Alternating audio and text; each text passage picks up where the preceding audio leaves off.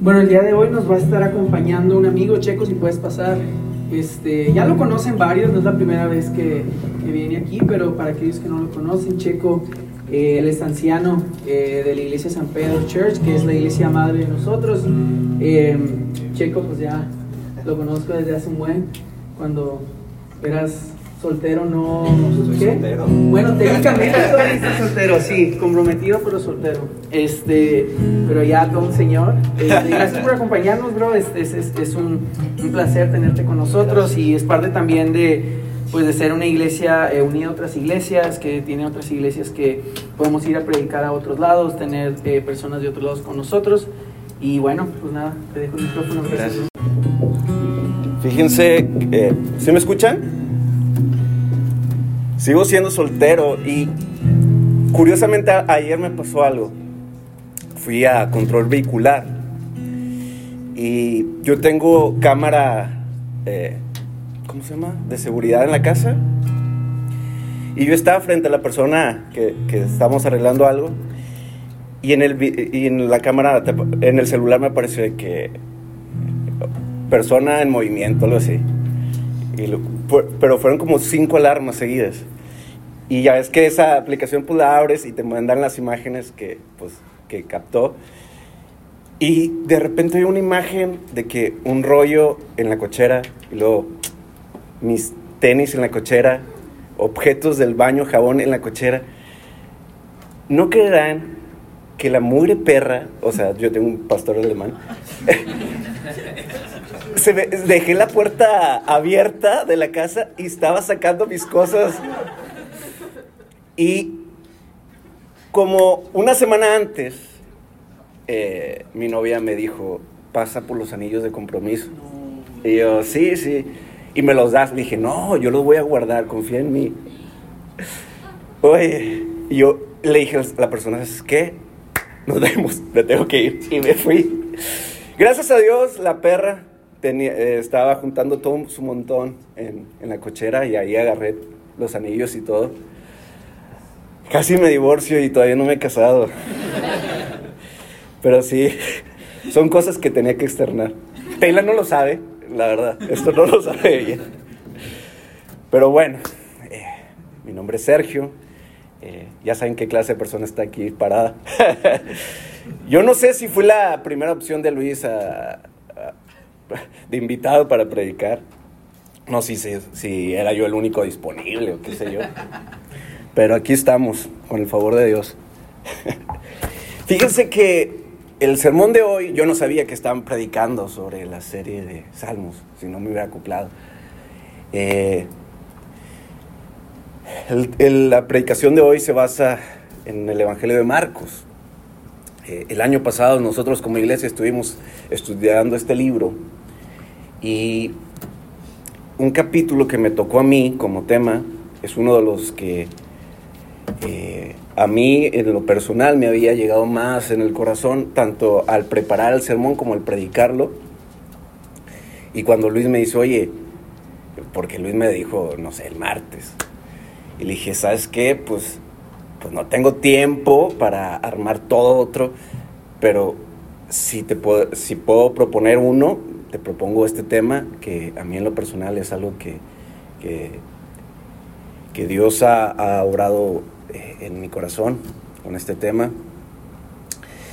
Y curiosamente es uno de los pasajes que para mí, cuando comencé en el Evangelio, o más bien cuando comencé a predicar, era un tema que yo siempre le sacaba la vuelta porque yo no entendía nada de ese pasaje. Y ese pasaje tiene que ver con la higuera que Jesús maldice. Te soy sincero, era de los temas de los que yo esperaba que nunca me toque. Y curiosamente cuando me tocaba predicar en la serie esa, me tocó ese tema. Pero curiosamente para mí fue una gran bendición. Y vamos a estar estudiando Marcos capítulo 11, del versículo 12 en adelante, ¿ok? Y vamos a ver los siguientes 3 puntos. La seguridad de una fe falsa, el resultado de una fe falsa y una fe verdadera. ¿Ok? ¿Les parece si oramos para empezar? Señor, te damos gracias por este tiempo. Gracias porque en tu infinita misericordia y en tu soberanía preparaste este momento de antemano para que todos los que estuvimos aquí reunidos escucháramos tu palabra. Danos un corazón humilde, un corazón sincero, un corazón moldeable, un corazón que responda a tu llamado. Que hoy podamos ser confrontados, restaurados y animados en la fe. Te lo pedimos, Padre, en el nombre de Cristo Jesús. Amén. Muy bien, los primeros versículos. Al día siguiente, cuando salían de Betania, Jesús tuvo hambre. Viendo a lo lejos una higuera que tenía hojas, fue a ver si hallaba algún fruto. Cuando llegó a ella, solo encontró hojas, porque no era tiempo de higos. Nadie vuelva a comer jamás fruto de ti, dijo a la higuera. Y lo oyeron los discípulos. Llegaron pues a Jerusalén, y Jesús entró al templo y comenzó a echar de ahí a los que compraban y vendían. Volcó las mesas de los que cambiaban dinero y los puestos de los que vendían palomas, y no permitía que nadie atravesara el templo llevando mercancías. Hasta ahí. Lo primero que tenemos que ver del pasaje es que Jesús tiene hambre y se detiene en una higuera, ¿ok? Pero esta higuera no tiene higos. Y al ver esto, Jesús maldice a esta higuera. Y podemos pensar, por lo que dice el autor, que no era temporada de higos, que esto es un acto injusto, ¿no? Y mira, aunque yo nací en Linares, yo no sé nada de agricultura, nada. Pero sí sé que si no es temporada de higos, no voy a ir a checar un árbol o una higuera. Y mucho menos me voy a enojar si no encuentro higos, ¿verdad? Pero Jesús no solamente se molesta, maldice a la higuera. Y fíjate, investigando un poquito sobre el tema, varios comentaristas mencionan que las higueras de aquella región dan fruto en los meses de octubre y noviembre, mientras que el autor de Marcos nos dice que Jesús estaba en Jerusalén en la época de la Pascua, lo que quiere decir que eran los primeros meses del año. Esa era la razón por la cual obviamente no había higos. Pero también siguen diciendo que estas higueras producen algo que se llaman brevas comestibles junto con las hojas antes de la temporada de higos. Y aquí está el dato curioso. Si una higuera con hojas no producía estas brevas antes de la temporada de higos, esto quería decir que la planta estaba enferma y que estaba muriendo por dentro, aunque por fuera se viera sano. Entonces podemos darnos cuenta, obviamente, que Jesús al maldecir la higuera, no está tratando con la planta, está tratando con los discípulos, porque algo quiere enseñarles Jesús a sus discípulos con la imagen de la planta. Una vez más, él está usando una alegoría para enseñarles algo a sus discípulos, porque como contexto, días atrás, tú vas a ver que Jesús hace la entrada triunfal a Jerusalén, donde toda la gente del pueblo lo recibe diciendo las siguientes palabras: Hosana al Hijo de David. Esto es muy importante. Fíjate bien, eso pasó antes de esta escena. Y fíjate bien lo que pasa después. En los siguientes versículos, Jesús al entrar al templo corre a todos los que estaban ahí comprando y vendiendo, y volcó las mesas y no permitía que nadie atravesara el templo. Y pareciera que una vez más Jesús se está mostrando de una forma muy irracional, ¿no? Pero es porque no logramos entender qué significa el templo en la cultura judía. Mira, el templo en la cultura judía era el punto de encuentro entre Dios y su pueblo. Era el lugar donde se celebraba el pacto con Dios y en el centro de aquel lugar estaba el lugar santísimo, donde solamente el sumo sacerdote podía entrar y llevar a cabo los sacrificios. Y estos sacrificios en la festividad eran un recordatorio constante a Israel del pacto de Dios y también de que la paga del pecado es muerte. Y que el sacrificio era necesario. Por eso cada cierto tiempo se hacía el sacrificio de un cordero en ese lugar. Entonces, estamos en una de las festividades más emblemáticas para el pueblo, los momentos más sagrados.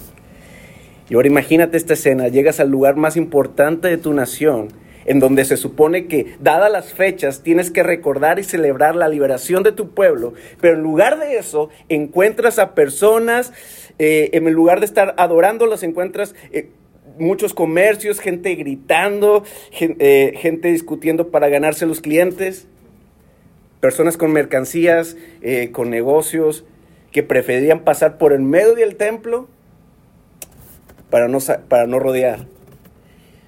En otras palabras, lo que el autor nos está mostrando es, ya no hay ningún respeto. Se había malbaratado todo eso.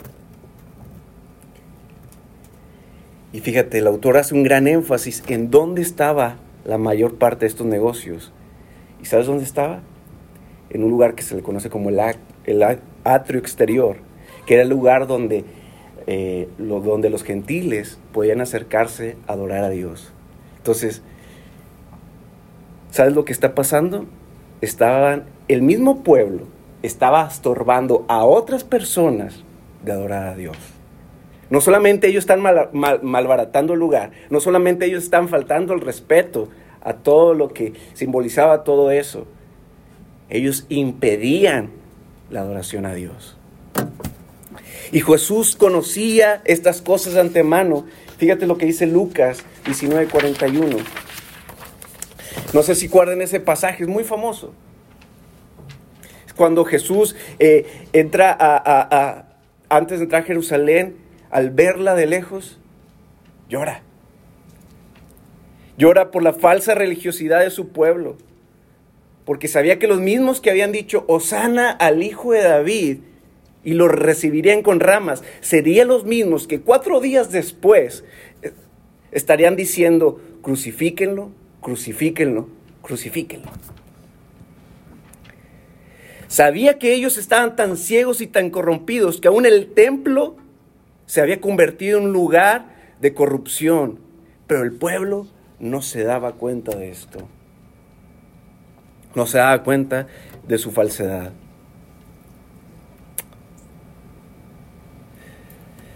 Debemos de entender algo.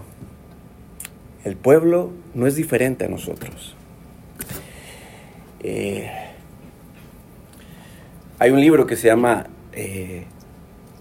La epidemia del narcisismo, donde el autor, lo voy a decir en mis palabras, donde el autor habla sobre cómo la cultura siempre está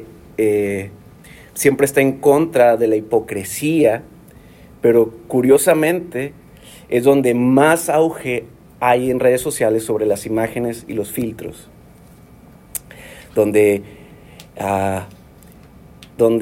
queremos ser, ¿cómo se puede decir esto? Donde nuestro yo quiere ser explotado, pero el yo que quiere verse bien, y donde los cambios son superficiales, ¿ok? Digo esto porque seas una persona religiosa o no, todos somos muy hipócritas. Curiosamente, yo tengo amigos que no son creyentes. Siempre están los chistes contra la iglesia y todo. Y es bien interesante porque de alguna forma lo que ellos dicen es una percepción que tiene mucho la cultura de la iglesia, que todos son hipócritas porque todos son falsos. Y yo le pregunto a ellos, ¿y tú eres genuino o qué? ¿Tú nunca guardas apariencias? ¿Tú siempre lo que dices lo haces al pie de la letra? La verdad es esta. Tanto la gente de la iglesia como fuera de la iglesia, no es como que vivimos en estándares muy altos, la verdad.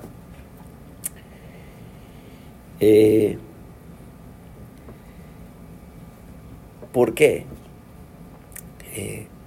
Mira, nosotros siempre vamos a resguardarnos tras apariencias para cuidar, ser vistos de la mejor manera. Y esto podemos usar mil cosas. Podemos usar la iglesia, podemos usar obras de caridad, podemos usar lo que tú quieras, ¿ok? Para cuidar una apariencia. Entonces, esto no es algo que solamente el pueblo vivía, que ellos tenían ese problema. Nosotros tenemos ese gran problema. Nosotros somos como ese pueblo, como esa higuera, con muchas hojas, pero sin nada de fruto, y muertos por dentro. Ellos estaban en el lugar correcto, haciendo el sacrificio correcto, pero su corazón estaba muy lejos de Dios. Tú y yo podemos estar llenos de actividades de la iglesia, asistiendo cada domingo, ser buenos diezmadores o buenos ofrendadores, ayudar al prójimo, lo que tú quieras, cantando todos los domingos. Y aún así, nuestros corazones pueden estar lejos de Él, muy lejos de Él, y no darnos cuenta. Es fácil tomar una religión sin Cristo, porque aunque parece paradójico, en una cultura tan secular como la nuestra, en donde parece que la cultura está asqueada de todo lo que está ligado a Dios, las personas no dejan de ser religiosas en cierto sentido.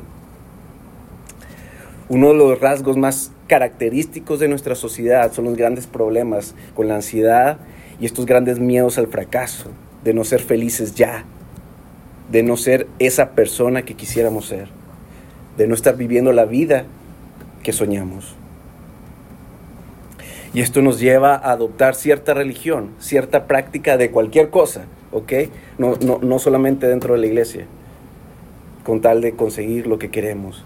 Y si para asegurar que aquello que deseamos necesitamos rezarle a una deidad, estudiar los horóscopos, meternos a una iglesia, lo haremos, porque en esencia nos estamos uniendo a algo solo porque es un medio para un fin.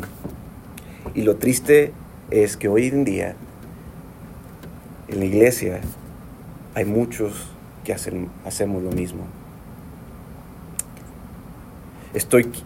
¿Cuántas veces no hemos dicho? Estoy aquí para sentirme bien conmigo mismo. No quiero un cambio, no quiero confrontación, solo quiero estar en paz. Estoy aquí porque necesito que me vaya bien en algunos proyectos que tengo en mente. Estoy aquí porque necesito que mi familia cambie. Parece que estamos más conscientes de nuestros deseos que de nuestra necesidad de Cristo, que la necesidad de nuestro Salvador, de un Salvador. Y el resultado de esto, queridos hermanos, es que siempre una falsa fe nos lleva a un estilo de vida falsa, de un cristianismo hueco, de una vida destructiva. Lo que me lleva al siguiente punto, los resultados de una fe falsa. También les enseñaba con estas palabras: no está escrito Mi casa será llamada casa de oración para todos los pueblos, pero ustedes la han convertido en cueva de ladrones. Los jefes de los sacerdotes y los maestros de la ley oyeron y comenzaron a buscar la manera de matarlo, pues le temían, ya que toda la gente se maravillaba de sus enseñanzas. Cuando cayó la tarde, salieron de la ciudad. Jesús, al confrontarlos, a los que estaban en el templo, fíjate bien, cita a dos pasajes del Antiguo Testamento: Isaías 56 y Jeremías 7. Lo que Jesús les estaba diciendo es: ustedes, miren, ustedes que son religiosos, ustedes que están aquí para adorar a Dios y para hacer sacrificios, ¿no recuerdan lo que está escrito? ¿No entienden que están haciendo justamente lo contrario a lo que profesan creer? ¿Por qué? Fíjate lo que dice en Isaías 56:7. Nos dice que uno de los propósitos del templo de Dios era que otras naciones vinieran y conocieran al Dios vivo. Y de hecho ese era el plan de Dios desde Génesis, cuando Él llama a Abraham. ¿Se acuerdan? Él llama a Abraham y le dice: por medio de ti y de tu familia haré una gran nación, y esa nación dará a conocer mi nombre. Bendecirán a las otras familias de la tierra. Pero el pueblo elegido por Dios estaba haciendo totalmente lo contrario. Estaban impidiendo que las otras naciones conocieran a Dios. Y el segundo pasaje es Jeremías 7:11. Y fíjate bien, como contexto de este pasaje, el profeta Jeremías es mandado por Dios a llevar el mensaje de juicio para que Israel se arrepintiera. Si no, sería conquistado, fíjate bien, por los babilonios y serían exiliados. Pero obviamente el pueblo no escuchó. Y fíjate lo que dice, ahora sí, Jeremías 7:11.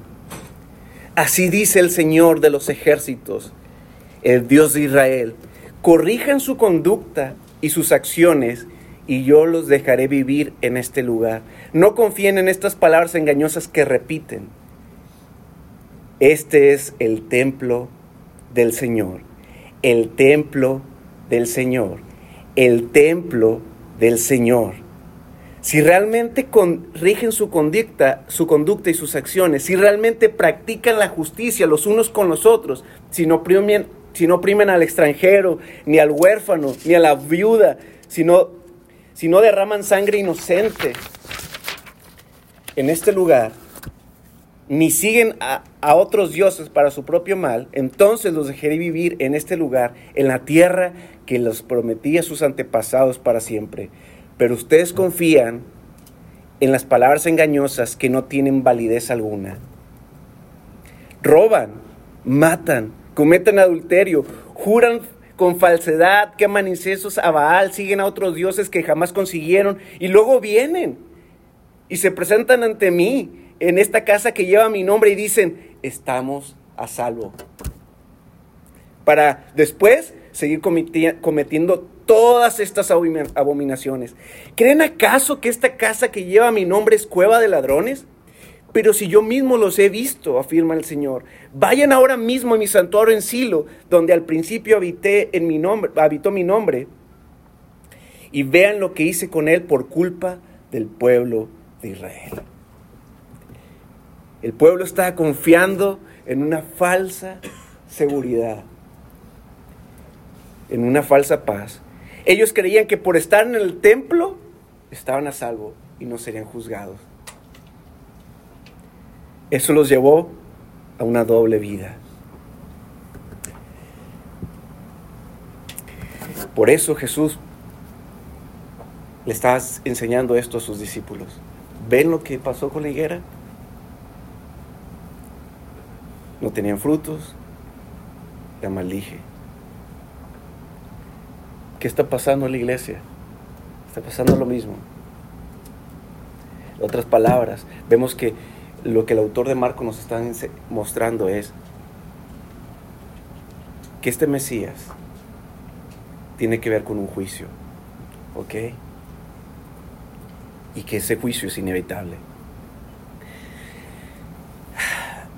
¿Alguna vez ustedes vieron Sueños de Fuga con Morgan Freeman?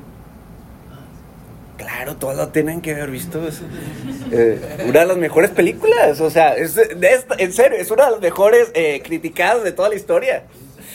Y curiosamente, como dato, el que escribió esa historia es Stephen King. No sé por qué. Él generalmente escribe terror, pero él escribió esa historia y es buenísima la película, buenísima. Si no la han visto, voy a tener que spoilearles porque ya tuvieron como, ¿qué? 20 años para haberla visto. O sea, discúlpenme. Pero la historia comienza con Andy, donde su esposa le es infiel y de repente, pues matan a su esposa y al amante. Obviamente, ¿a quién culpan? A Andy. Y él va a la cárcel. Todos pensamos toda la película. Yo pensaba que era Andy el que me había matado, la verdad. Y toda la película trata sobre el escape de la prisión. Pero algo que me llamó mucho la atención es que tú vas a ver que a lo largo de la película aparece un personaje que es el alcaide de la prisión. Y ese hombre es un hombre religioso. Su esposa sirve en la iglesia. Y curiosamente, para que nunca pierdan de vista ese tipo de cosas en las escenas, en la escena donde está él en su oficina, donde lo presentan, él está sentado y hay un cuadro, y el cuadro dice: el juicio viene y viene pronto, usando un versículo de Apocalipsis. Y le dicen que ese cuadro lo hizo mi esposa. Ok. Como les dije, les voy a tener que spoilear. Este hombre, el alcaide, pues hace un lavado de dinero y muchas cosas. Y él está seguro que nunca lo van a agarrar. ¿Sabes por qué? Porque él mismo es el alcaide, están en la prisión. ¿Quién puede dudar de él? ¿Quién pensaría que eso estuviera pasando? Y una de las escenas finales, cuando él se fuga, cuando Andy se fuga, perdón, y me encanta la escena porque el alcaide se encierra en su oficina y él escucha las sirenas venir. Y justamente cuando él escucha las sirenas venir, él voltea al cuadro de nuevo, que dice: el juicio viene y viene pronto. ¡Puf! Se vuela la cabeza. Pues así pasa. Me encanta eso. O sea, no la escena de eso. Me encanta porque hay una congruencia. El mensaje de la película te está diciendo: tarde o temprano las cosas saldrán a la luz, lo quieras o no quieras. Lo mismo está pasando con el pasaje. Jesús está diciendo: adivina qué, cuando cita a Isaías y a Jeremías. Yo les hice una advertencia: el juicio vendría, y adivina qué, vino. Hoy mismo les estoy haciendo otra advertencia: el juicio vendrá. Lo creas o no lo creas. Estés donde estés allá afuera en la calle, o estés dentro de una iglesia, o estés donde tú quieras estar, el juicio vendrá, tanto en un table como en una iglesia. Pongo el table porque, pues, no sé, no se me ocurre otra cosa más, no sé. No hay lugar, no hay un escape. No porque estés aquí eres diferente. No porque cantes canciones eres diferente a otros. No porque vengas de una familia cristiana eres diferente. Eso no te va a salvar.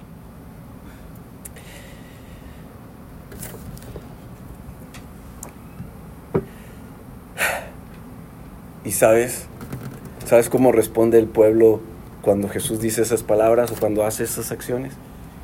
El pueblo se ofende y le dice, o sea, se ofende a tal punto que buscan la manera de matarlo. ¿Te das cuenta de la dureza del corazón? No es, ni siquiera ellos piensan de que, bueno, tal vez tenga razón, ¿sabes? Quizás puedo estar mal. No, ellos están segurísimos que el que está mal es Jesús. No hubo arrepentimiento. Y esto nos lleva de nuevo a la imagen de la higuera. Israel era como un árbol frondoso, con una apariencia buena, pero llevaban una doble vida, que por más buena que fuera, solo estaban muertos y listos para ser enjuiciados. Jonathan Edwards, en su libro Afectos Religiosos, menciona 2 características acerca de este tipo de creyentes. Dice, un cristiano falso no está enterado de lo ciego y engañoso que es su propio corazón. Su falsa seguridad produce una gran confianza en sus propias opiniones. Y número 2, la falsa seguridad ciega a una persona al verdadero alcance de su pecaminosidad. Se ve a sí mismo brillante y limpio. Y termina diciendo esto el autor. Satanás obra en sus deseos pecaminosos con consolaciones y gozos falsos. No es extraño que este tipo de personas tengan una fuerte pero falsa seguridad de su salvación. La religión hueca genera creyentes huecos, o mejor dicho, falsos creyentes, y por ende, personas que no han nacido nuevo. Y tal vez te esté preguntando, ¿y qué hay de mí? Que no siempre mis motivaciones son correctas.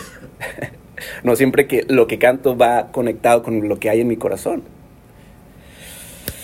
Te voy a decir algo y te voy a abrir un poquito mi corazón. Siempre me ventaneo yo.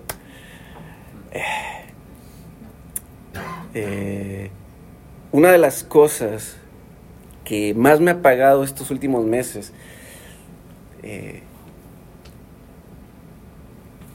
es que yo tiendo a, y creo que ustedes estaban presentes cuando lo dije hace como un mes o 2, cuando me tocó predicar en San Pedro, tiendo a pensar que porque sé algunos conceptos de teología, no sé mucho, pero lo que sé, eso es lo más importante, es lo que forma mi carácter y es lo que checo es. Y eso es una gran mentira. O sea, una gran mentira. De repente me he dado cuenta, tanto en mis luchas, en el trabajo, en mis relaciones, donde aparecen ciertas cosas en mí, formas en cómo pienso, cosas que deseo,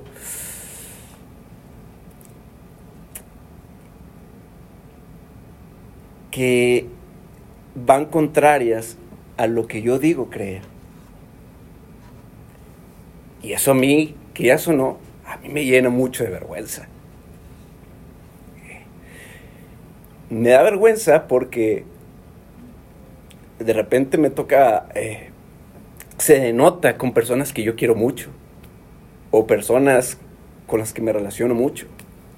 Y es duro, porque a veces ni siquiera, cuando pasa eso, hay veces que hasta me da vergüenza ver a los ojos. ¿Por qué? Y yo digo, ¿por qué no me di cuenta que yo era así?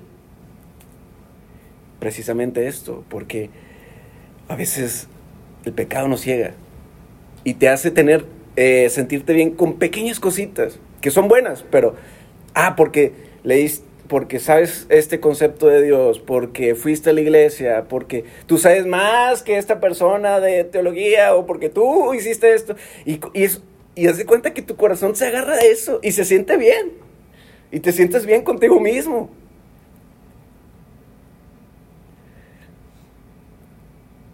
pero realmente tu corazón está podrido y está lejos de Dios.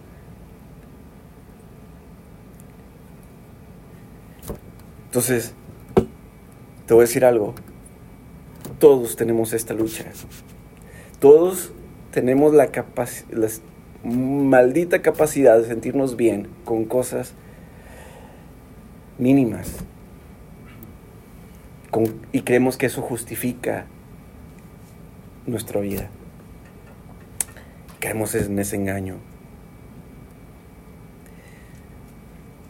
Pero hay dos cosas que nos pueden cambiar nuestro corazón. Y de las dos cosas vienen de la mano de Dios. ¿Sabes qué es? El arrepentimiento y la fe.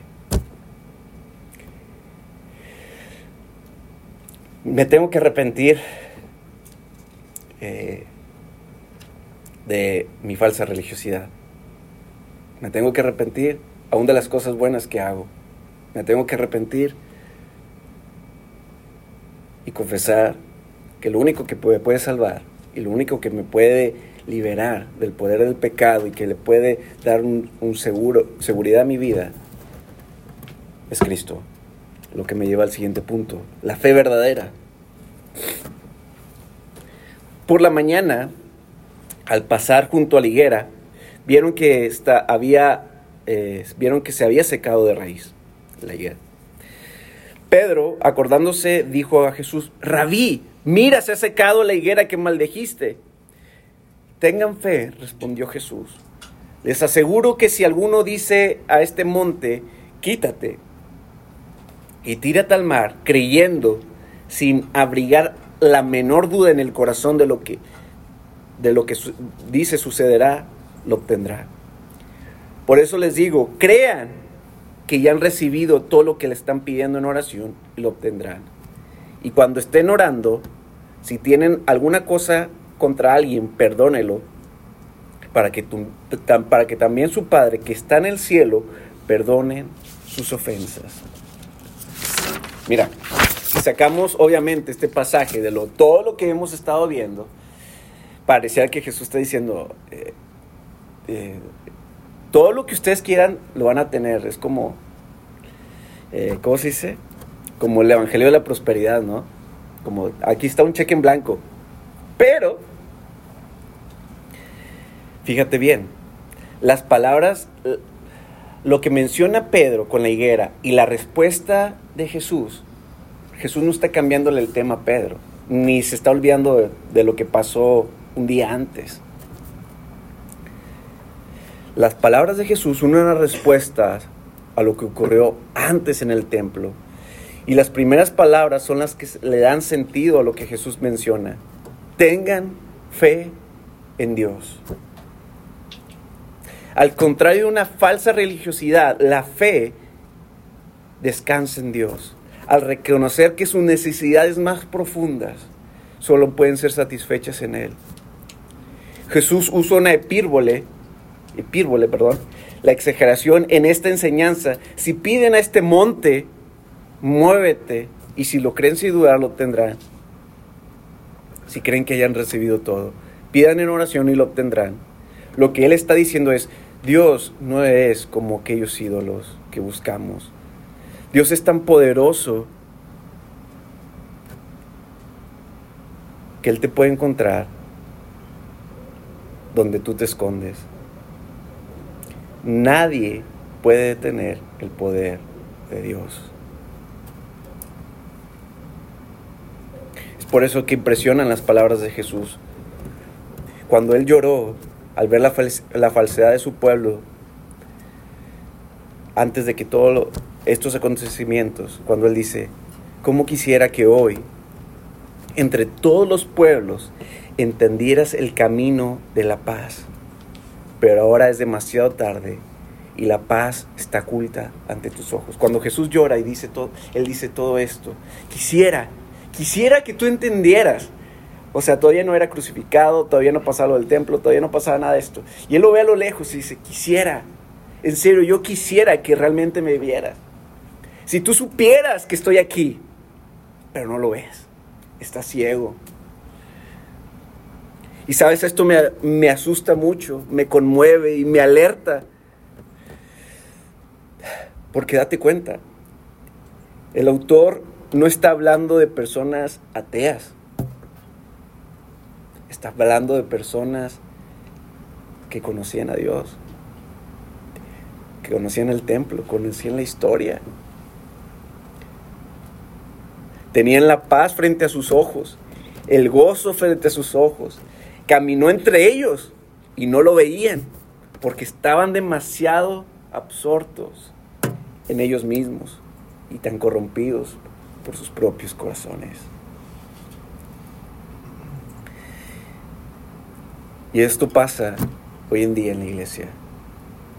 Muchos de la iglesia tienen al que es la verdadera paz frente a ellos, pero su falsa religiosidad los impide ver. Les impide disfrutar de Él. Al no tener realmente a Cristo en su corazón, no hay verdadero arrepentimiento. Y si no hay un verdadero arrepentimiento, no hay fe en un Salvador. Por lo tanto, seguimos anclados en los deseos más profundos de nuestro ego, buscando satisfacernos a nosotros mismos. Y el resultado de esto es devastador. Es por eso que Jesús habla del perdón en la oración que Él dice, en sus palabras. ¿Por qué? Porque una prueba de que el Evangelio ha sido plantado en el corazón de alguien es que tenemos una fe en Dios y no una simple religiosidad. Y si nosotros llegamos a perdonar, fíjate bien, Jesús no está diciendo que no está condicionando el perdón. Lo que Él está diciendo es que la verdadera fe, el verdadero creyente es aquel que confía en el Señor, y aquel que ha reconocido su pecado ha recibido la paz del perdón de Dios. Y uno de los frutos de Dios en el corazón del creyente es el perdón. Y esto es muy interesante porque de todos los frutos que Jesús pudo poner en la enseñanza, decidió poner de ejemplo el perdón. ¿Por qué? El tema del juicio y la doble vida no ha cambiado. Lo que Jesús está mostrando es que tú y yo podemos fingir ser muy religiosos, muy morales, ayudar y servir, todo lo que tenga que llevar una acción o una actividad. Pero el perdón es un fruto del corazón y ese no se puede fingir. Aunque lo intentes, tus hechos revelarán, tu cara lo revelará, tu actitud hacia esa persona revelará si el perdón es verdadero o es falso.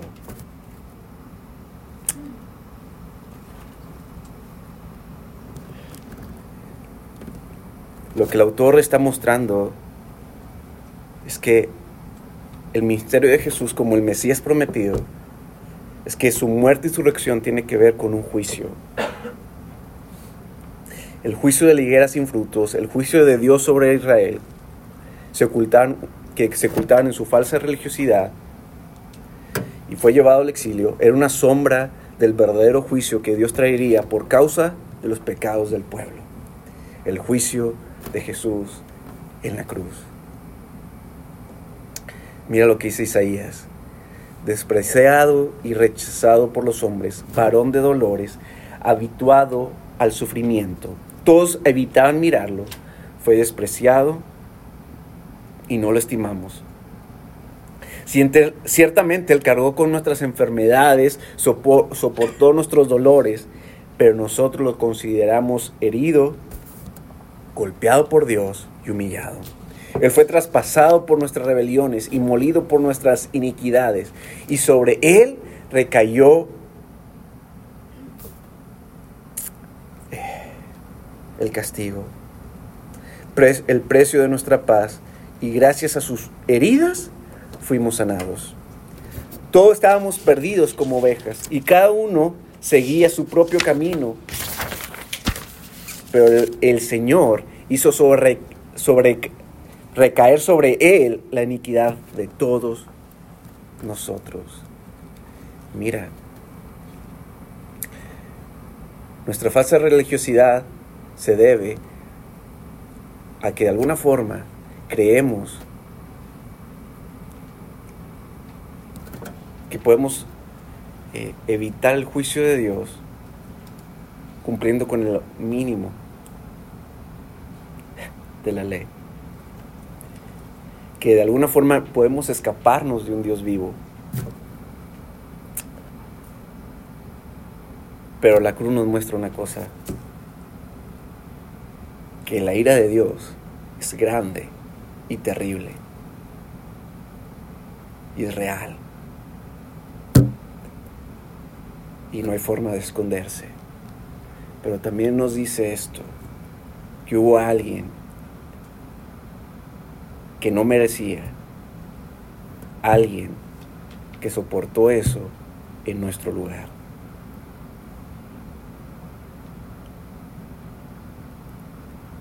Desde mucho tiempo, desde el jardín del Edén, el ser humano se ha escondido. Primero con hojas de higuera, después en una torre, buscando formar una torre gigante y escapar de él. Y así sucesivamente. Somos muy creativos para escondernos. Pero en la cruz, Dios nos ha encontrado a través de Cristo. Nos ha sacado de nuestro escondite, de esa falsa religiosidad. No somos víctimas del pecado, ojo.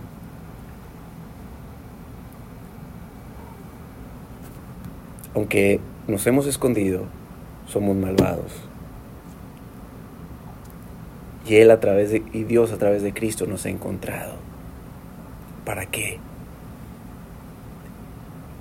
Para darnos una esperanza aún del juicio que viene.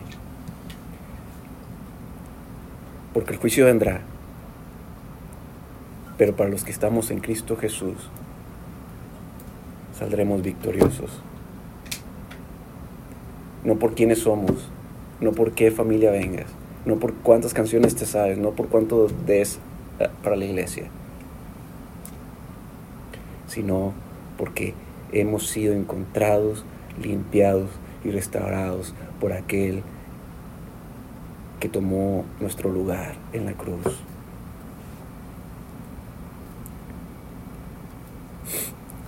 Como conclusión, al entender que hemos sido salvados del juicio de Dios por medio de Cristo, da como resultado una vida de fe y arrepentimiento. Somos conscientes de nuestro pecado, así que ya no nos autojustificamos ni lo ocultamos. La fe nos hace ser más abiertos a la corrección, al cambio,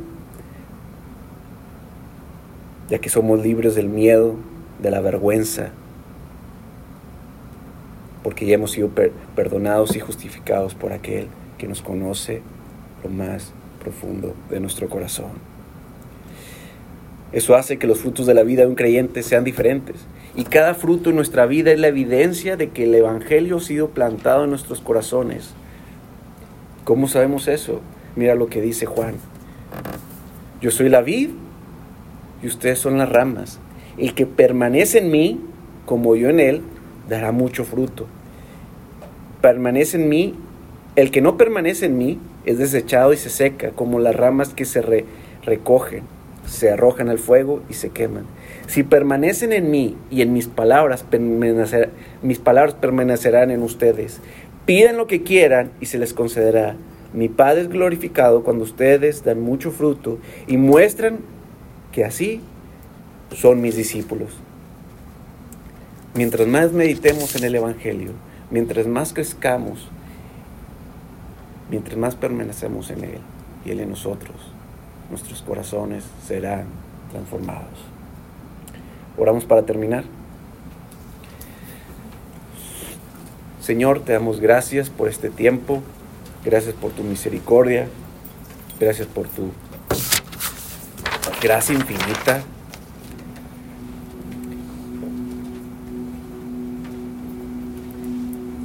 como hipócritas te pedimos perdón. Perdón porque permitimos que cualquier cosa se interponga entre tú y nosotros. Nos satisfacemos con cualquier cosa, nos encubrimos con cualquier cosa.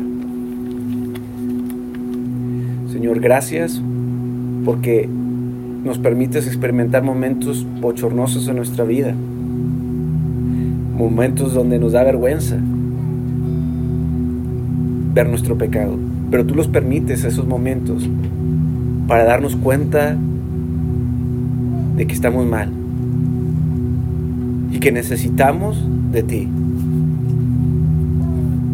Ayúdanos a permanecer, a tener esa seguridad de que hemos sido conocidos y amados por ti.